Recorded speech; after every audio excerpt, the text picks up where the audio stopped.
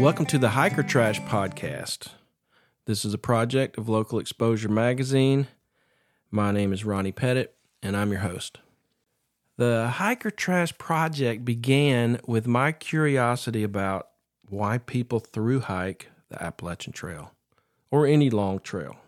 I wondered why they do it, what they gain from it, and how that experience might manifest itself in their life after the trail. I spent an entire year following, photographing, and interviewing thru hikers on the Appalachian Trail from Georgia to Maine and all the way back to Georgia. I put all those interviews and photographs into a 200-page coffee table book. And now we're going to continue the project as a podcast. So listen along as we track down some of the people we met along the way and interview new hikers and find out, did that experience change them, or did it simply provide the context to reveal who they already are? You can find out more about Local Exposure Magazine on the internet at localexposuremagazine.com. You can find us on Instagram and Facebook at local.exposure.magazine. The intro music for today's episode was provided by Scott Lowe. He's a Northeast Georgia-based singer-songwriter.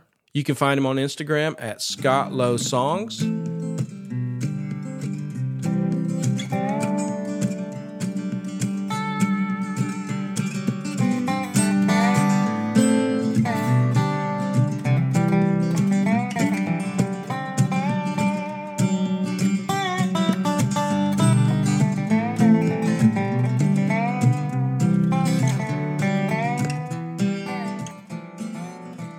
And here we go.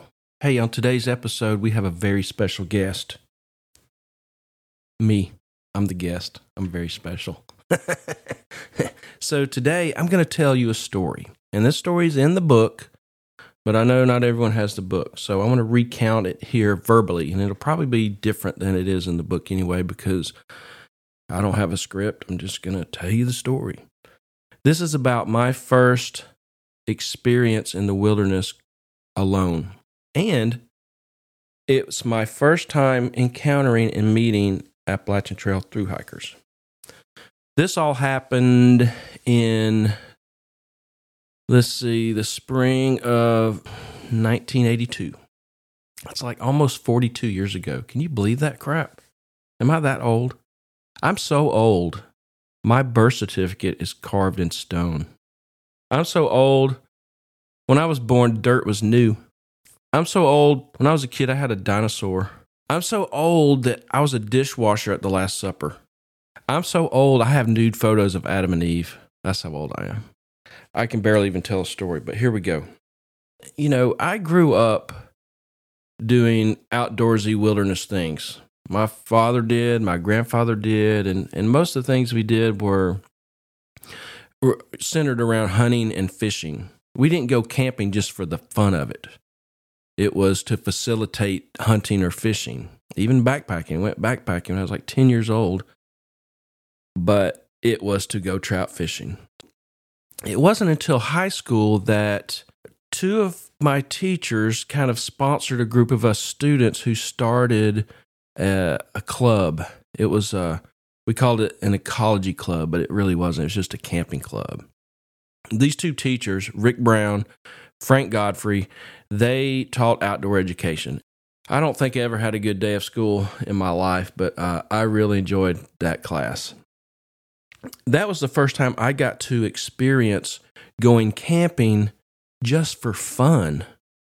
And so we gathered our gear. We had to have a backpack and a sleeping bag, and most everybody had their own little stove and our boots and our wool socks and all this stuff and pocket knives, and it was so cool and fun to have my own gear, my own stuff. After I graduated from high school, a buddy of mine and I decided we were going to go spend spring break on the Appalachian Trail. We were going to go on a backpacking trip. And we had all this gear, and I didn't realize it at the time. This was like something that has come to me in the years since. You know, before I had my own gear, I would go camping with family. And they had the stove, they had the tent, they had the gear, the cooler, the pots and pans and all this stuff. This was the first time that I really had my own gear. It was like a little whisper of a notion of freedom. It was the beginnings of the realization that I could go out on my own. I could go have an adventure.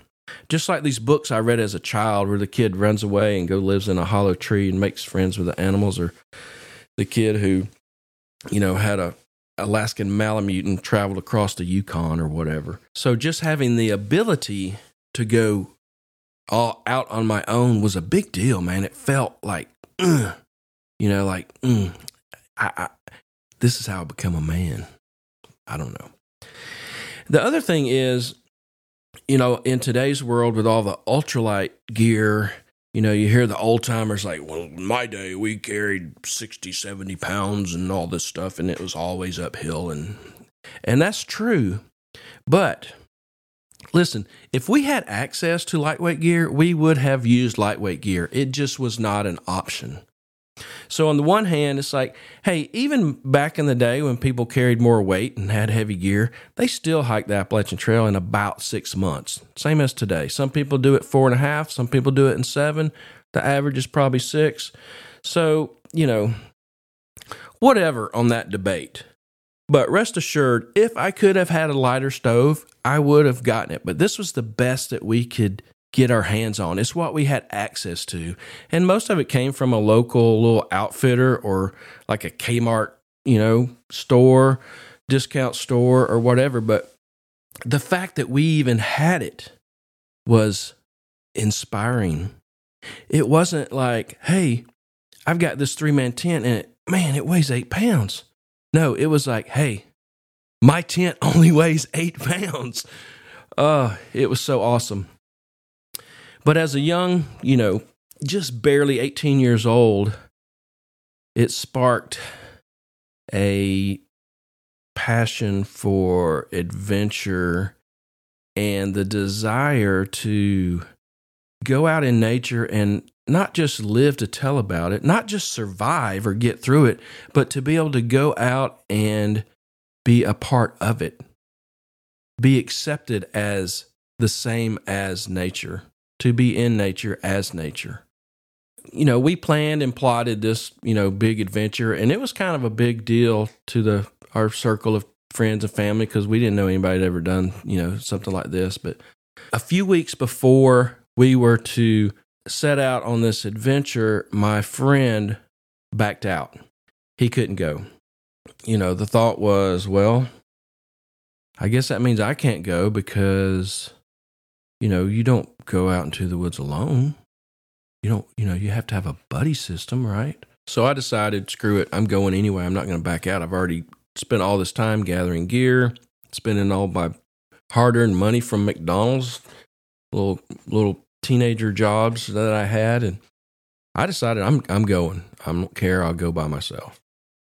That sparked a lot of concern and family and friends and whatnot. So my buddy that had backed out said, hey, if you're going to go by yourself, take my gun with you. He had a gun. He had a little 380 pistol, like silver, like chrome with pearl handles on it, a little small size of your hand, like a pistol that some spy lady would pull out of her purse at a cocktail party to shoot a bad guy.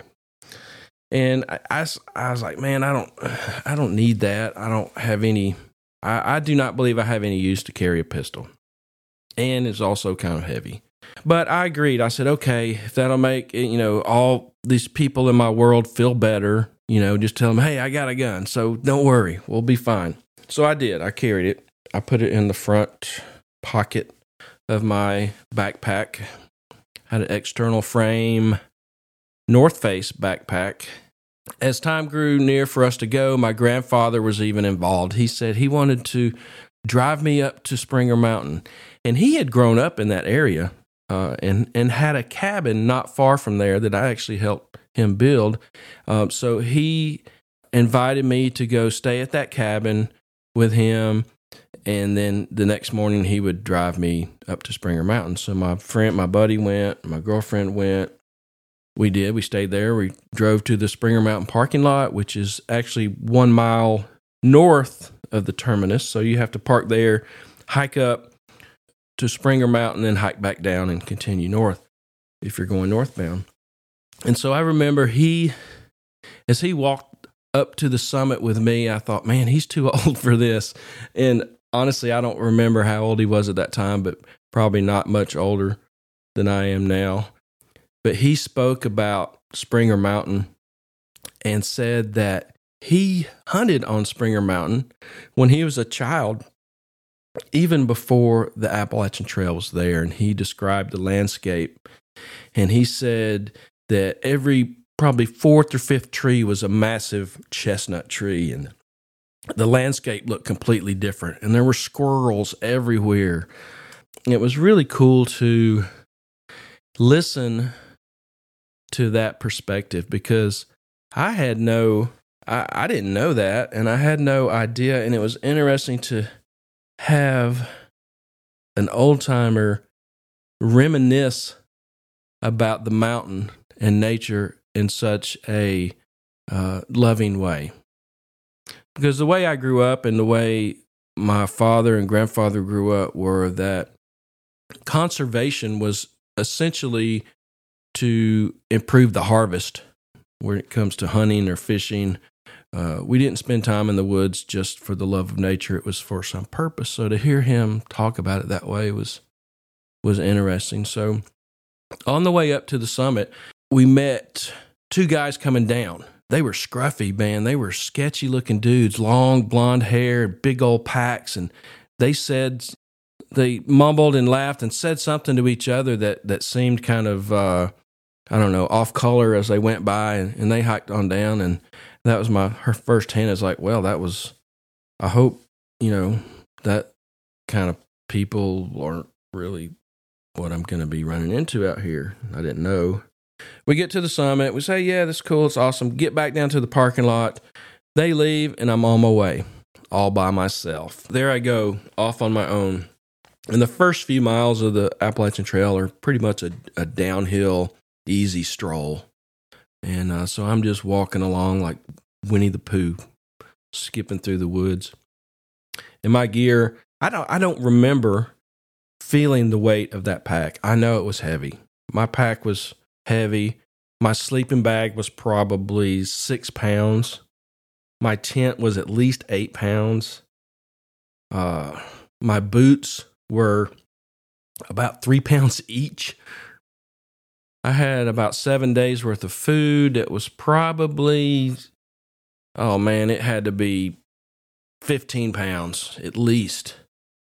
I had a heavy Coleman backpacking stove that wasn't, back then it was a backpacking stove. Today you wouldn't even consider carrying it as backpacking. It's like an old Peak One camp stove that basically, if you took an old school lantern and cut the top off of it and you kept the metal heavy base, that's the tank for the white gas, and then the burner on top of that, and added another bottle of fuel, that was my stove. But it didn't matter, because even it was heavy and clunky and it flared up, that was another part of that ability to go be out in the wilderness and take care of yourself. Thrive. Live. Experience. It was, I think this was a major shift in the outdoor experience from my childhood to my adulthood. And I didn't realize it at the time. Now I look back at it as this was a very transformative adventure for me. So I hiked that first day. And the landscape in late March, early April in southern Appalachia is not spring-like. People think, well, it is spring already, but not in the mountains, not in the elevation. It's still winter. There's no leaves on the trees. The ridges and mountains are just covered with the brown leaves. It looks like a big teddy bear. The trees, the bark on the trees is just gray like the fur of a deer. And then scattered about are thickets of rhododendron and mountain laurel with their dark green and waxy looking leaves, and places where water just comes out of the cracks in the earth and lined with rocks with green moss on them. And I really learned to appreciate and enjoy the winters in the mountains, because you could see the earth. You could see the shape of the earth in those old mountains, and I really preferred that to the summers. So that first day I hiked, I think to the Hawk Mountain Shelter. It was probably about 8 miles, which that was a good day. I didn't get started that early, so that's a full day of hiking for teenage boy with a heavy load. So I got to the Hawk Mountain Shelter, and I was the only one there. I hadn't seen anybody all day except for those 2 guys on the summit of Springer Mountain. I got to the shelter, and it was empty, and I was like, man, this is so cool. I'm just out here. I got everything I need, I have. And I sat down in the shelter, and it was probably an hour before dark, and I pulled out my camp stove and just pumped the air into it and lit it, and sat there on the edge of the shelter and made some ramen noodles. And as I cooked, I had built a little bit of the ramen, those noodles on the deck. And as I sat there, a mouse ran out and grabbed it and ran back. And I was like, whoa, wait, what's that? A mouse? Oh, there's a mouse here? Interesting. So I went ahead and put my sleeping bag out, my sleeping pad, and leaned my pack against the wall of the shelter, and hung my heavy food bag up on a nail, and just kind of hung out and reveled in the just being out there and my thoughts. And as the darkness began to come, and the light faded from the landscape, and everything just slowly turned more and more gray, until the next thing I knew, it was almost dark. And that's when I had the realization that, hey, this is all fun and stuff, but now it's getting dark, and I am in the middle of nowhere in the woods, and I'm alone. I realized that, hey, out of all the things I've done in the wilderness and in the woods, I've never spent the night alone. I got a little scared, a little afraid. I was like, whoa, this is new. But I thought, well, it's going to be okay, right? So as darkness came, I got in my sleeping bag, and it was fairly chilly, but probably not cold enough to like go full on mummy. But I went ahead and zipped my sleeping bag all the way up and pulled the hood around my face because of the mice. And I slid a little bit towards the opening. It was just a 3-sided shelter, open on one side, and so that there was a little bit of room between my head and the back wall, so the mice could run through there without having to like walk over my face. So I fell asleep. I was tired, fell asleep, and at some point in the middle of the night, I don't know what time it was, but I heard crunch, crunch, crunch, crunch, crunch, crunch. Something in the leaves. It startled me awake, but I could still hear it crunch, crunch. I could tell it was getting closer because it was getting louder. Crunch, crunch. It was just a slow, methodical crunching. And in my mind, I could imagine left foot, right foot, left foot, right foot. I was like, oh my God, what? So I scrambled for my pack and I pulled out a flashlight. I didn't have a headlamp, just an old school flashlight. Turned my flashlight on and I could see, out into the flat. I saw some eyes. Crunch, crunch, crunch, crunch. And it's getting closer and closer and louder and louder. And I looked at it and I thought, oh my God, what is coming to me? It's not afraid of my flashlight. And I could tell the eyes were like close to the ground. So like, okay, well, I don't think that's a bear. I don't think it's a person. It's not like a Bigfoot or a panther. What is that? It's just coming and it's waddling. Crunch, crunch, crunch. Straight line. Didn't turn, straight towards me.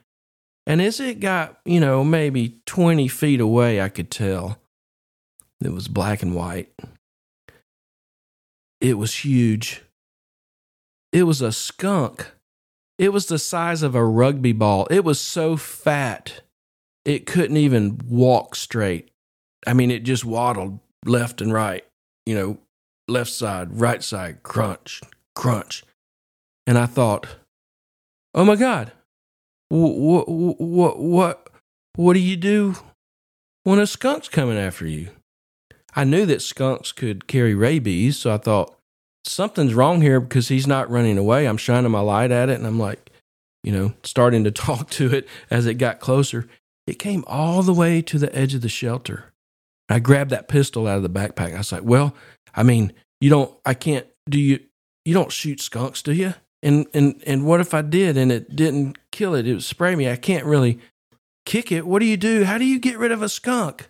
It's like the worst case scenario of shooing an animal away.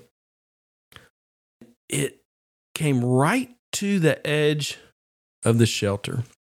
And the deck of the shelter was only, I don't know, maybe 18 inches off the ground, maybe less.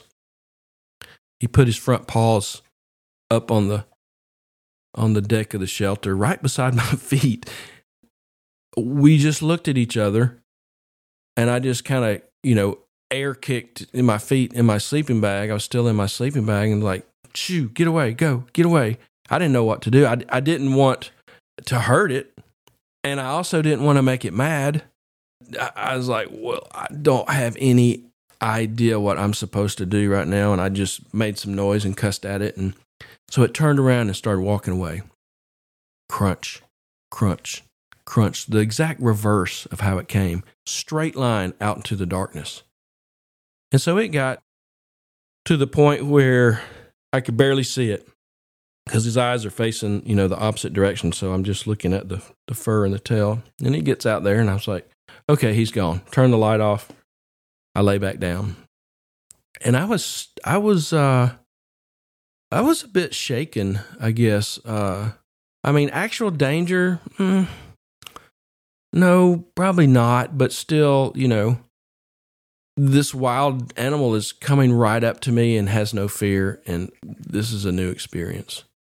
So about the time I got settled in, sleeping bag zipped back up, gun back in the pack, I kept the flashlight in my sleeping bag. Crunch, crunch, crunch, crunch, crunch, crunch.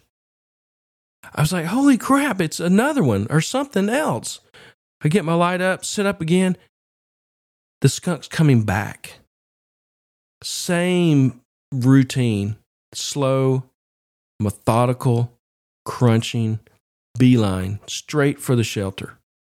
He came all the way back to the shelter. This time he didn't put his feet up on the deck. He just stood right in front at my feet. And we had a conversation, and he slowly, methodically turned around, crunch, crunch, walked his way back out into the darkness. This happened 3 times. So after the third time, I was afraid to go back to sleep. I knew that I couldn't sleep, anyway. So I got up. So I'm just gonna build a fire and I'm gonna wait for daylight. That's the only thing I can do. The fire scares away the panthers and tigers and whatever. And I looked at my watch. It was like 4:30 in the morning. So I made a little fire. There was no moon. It was dark. So I made a fire and just huddled around the fire and waited for enough light so I could see the trail. And finally, daylight came. I put the fire out. I gathered my gear, and off I was down the trail. And as I walked down the trail, I thought, man, what is next? What else does this little adventure have in store for me? But I was also, the fear was gone, and I was back to the curiosity of what might be next. And I was excited. I loved walking through the woods. I loved looking at the landscape. I still just reveled in the fact that everything I needed was on my back. Other than the skunk the night before, I had no worries. But the next couple of nights, I slept in the tent. It's interesting the amount of comfort a very, very thin piece of nylon can bring. I mean, I could still hear critters out in the woods at night while I was in my tent, but I felt so much safer just being inside the tent. I don't know why that is. It's like something could still come get me if it wanted to, but I can't see it, and that tent fabric was some source of refuge. One of those nights, I camped at a place called Chattahoochee Gap. There's a little roadbed that goes right through there, and a flat spot to camp, and I camped there, and I thought it was so cool because down the hill from there was Chattahoochee Spring, and that's kind of the designated source point for the Chattahoochee River, which that's the major river through the region. I'd lived in North Georgia and fished in the river. I lived in South Georgia and fished in the Chattahoochee River, and it was so cool to me to be able to camp right there and then go get my water where the Chattahoochee River comes out of the ground. It was so cool. And I remember right there at the spring were some little yellow flowers starting to bloom. And I just thought it was so cool. So as the days go by, I love every minute of it. I walk during the day and I marvel at nature. I find a place to camp, and I, make camp and make food and, change into some dry socks and just kind of living out the fantasies of my childhood. And so I think it was probably the third day, but, to make it to Blood Mountain. And so I stayed in the Blood Mountain shelter. And that's where I saw, again, those two hikers I saw the very first day. And so we started talking and met each other. They were construction workers from Virginia Beach. One of them had the trail name, and this is the first time I heard about trail names also, but one of them had the trail name of Wrong Way because he had, gotten off trail, got back on, and hiked in the wrong direction for like half a day. And the other guy, I can't remember his name. I will just call him Tool Belt. He was a construction guy. But they were rough looking, man. They would look like what in that day I would call a hippie. Long hair, long blonde hair, just looked and behaved rough around the edges. But they told me about they're going to through hike the whole trail. And I was really amazed that you could even do this or that people were doing it. And so Blood Mountain is just like, 1 mile, 2 miles from Neal Gap. They said they had rented a cabin near there, and they invited me to stay the next night with them in this cabin. And I thought, well, it would be nice to spend the night indoors and be warm, but also these guys are, I don't know these guys from Adam and Eve, But I said yes. So when we got down to Neil Gap, and there's that store there, Mountain Crossings is called now, there's a payphone there. And I got on the payphone and called my mom, because the only arrangements that I had made were, hey, in 7 days, next Sunday or whatever, pick me up at Unicoi Gap. That's the only tie or instructions out there. If I had ran into trouble or problems or got hurt, I would have to just figure it out on my own. But because there was a payphone there, I called and said, hey, I think I'm going to be about a day ahead of schedule. I was making better time than I had, anticipated. So I said, pick me up on Saturday instead of Sunday. And they said, okay, hung up the phone.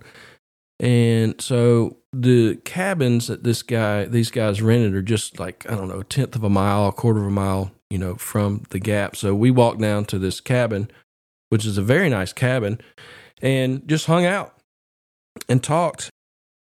This was a new experience for me to, be around these types of guys. They were, like I said, very rough around the edges. They talked about doing drugs and, other things that are probably questionable. And they said, talking about girls, and they said they used the phrase FE. Said, oh yeah, definitely that's FE. And I said, what does that mean? What is FE? What is FE? And they said, oh, forced entry. And I just froze. And I remembered that first day as they came down Springer Mountain as we were going up. That's what they said when they passed my girlfriend. FE, definitely FE. And so I thought, oh my God, this might not be a good situation right here. But I theorized, hey, I got the gun. They don't know I had the gun. I'll freaking shoot them if I have to. And so we just hung out and talked. I gave them my address. There's no contact information back then. There's no cell phone, and there's no other way to get in touch with somebody. So I gave them my address, and they said they would send me a postcard, up the trail somewhere. And one of them gave me one of those sunglass holders, a Croaky, Croaky sunglass holders. I kept that and used it for years. So it turns out they were very nice and helpful to me, even though they were no doubt sketchballs. And here I am, just barely 18. I look like I'm 14. Hanging out with these dudes. So we spent the night. Next morning, went off down the trail and kind of went our separate ways. And I was relieved. I was relieved to be back on my own. It was good to be around some other people, but I still didn't trust them. And so I wanted to be away from them. And so I spent the next few days, again, on my own, sleeping in the tent, not the shelters. I learned my lesson. That first night about the shelters. Near the end of my trip, I ran into them again at the Blue Mountain Shelter, which is about 1 mile from Unicoi Gap. When I met them there at that shelter, I ran into them, and we hiked down to the Gap together. As we stood there in Unicoi Gap, I told them, well, this is where my adventure ends. I've got somebody come to pick me up. And they worked really, really hard to try to talk me into continuing on. I said, well, because my original plan was to be picked up on Sunday, not Saturday. And they said, come on, go another day and then just come back. Just hike on, go see Tray Mountain and then come back, tomorrow. And I explained that I'd already made the phone call. There's no other way to get in touch with anyone to change the plans at this point. But I stood there looking up that climb from Unicoi Gap up towards Tray Mountain. I just thought, man, my curiosity, my wonder, like what's down the trail or what's up the trail, what's next? And I stood there and I really wrestled with that idea of like, I want to keep going. I want to see what's over the next ridge and the next one and the next one. But I didn't. I couldn't. So we said our goodbyes. Funny story is 3 months later, I got a postcard from these guys. They mailed me a postcard, and they explained that they had to get off the trail. They didn't make it. Somewhere in Virginia, they bailed. But it was so cool and interesting to have met someone that was even trying to hike from Georgia to Maine. And also the fact that they took the time to send me a postcard. And so I wondered, I've kind of explained the impression they had on me, but I wondered, what was their impression of me for them to, follow through with sending me a postcard. So I watched them, walk up the hill, up that climb from Unicoi Gap, and I stood there, in that parking area. My stepdad's truck wasn't there, and there was no set time. It was just pick me up on Saturday. That's about as specific as we can make it. And being the restless individual I was, I decided to just start walking down the road. And probably about halfway from Unicoi down to Helen, down that curvy road, I saw the truck coming, and they turned around and pulled over, threw my pack in the back, and it was a 80s Ford diesel truck with like an extra cab. It was like the first generation of extra cab. So there wasn't like a back door. But there was just a little extra space behind the driver's seat, with like a little flip down, little bench seat, a little tiny area. So I crawled into that little space, and, we drove back towards Kennesaw, Georgia. The windows mostly up, breathing the cigarette smoke and just staring out the window. And they like, how was your trip? How was it? And I'm like, well, it was fine. It was fun. That was the first time I think I had tangibly experienced that idea that thru hikers experience when they get back home and don't know how to convey that experience to others. And they know that there's no way that other people can understand what just happened, what I've been through, or what I've learned, or I don't even know what I've learned. I just know that something's different than it was before, and I like it. So, went home and back to school, and honestly, I never even told anybody this story. I mean, there's probably more to it that I've left out, but I never, it's not like you go home and say, hey, everybody gather around. Let me tell you about what happened and all this cool stuff and how scared I was and these sketchy boys. And it just doesn't happen that way. Even if it did, I didn't want to compete for airspace to try to force or convince people to listen to my experience. I will say this to other people, to you hiker trash people, because you understand. Man, I think maybe the greatest gift you can give a young person is to give them the opportunity and equip them with the supplies, gear, and knowledge to go off and have their own adventure, to allow them to experience nature, mankind, and themselves separate from the culture and beliefs and routines of their daily life. It would be 10 years, almost exactly 10 years later, I would set out on the Appalachian Trail with Mr. Wendell. And if I had not had that little solo adventure in 1982, I don't know if I would have had that seed planted in my head that it was even a thing that was attainable or an option or an out Like somewhere in my psyche, there's this rock bottom, and somewhere above the rock bottom is always the idea that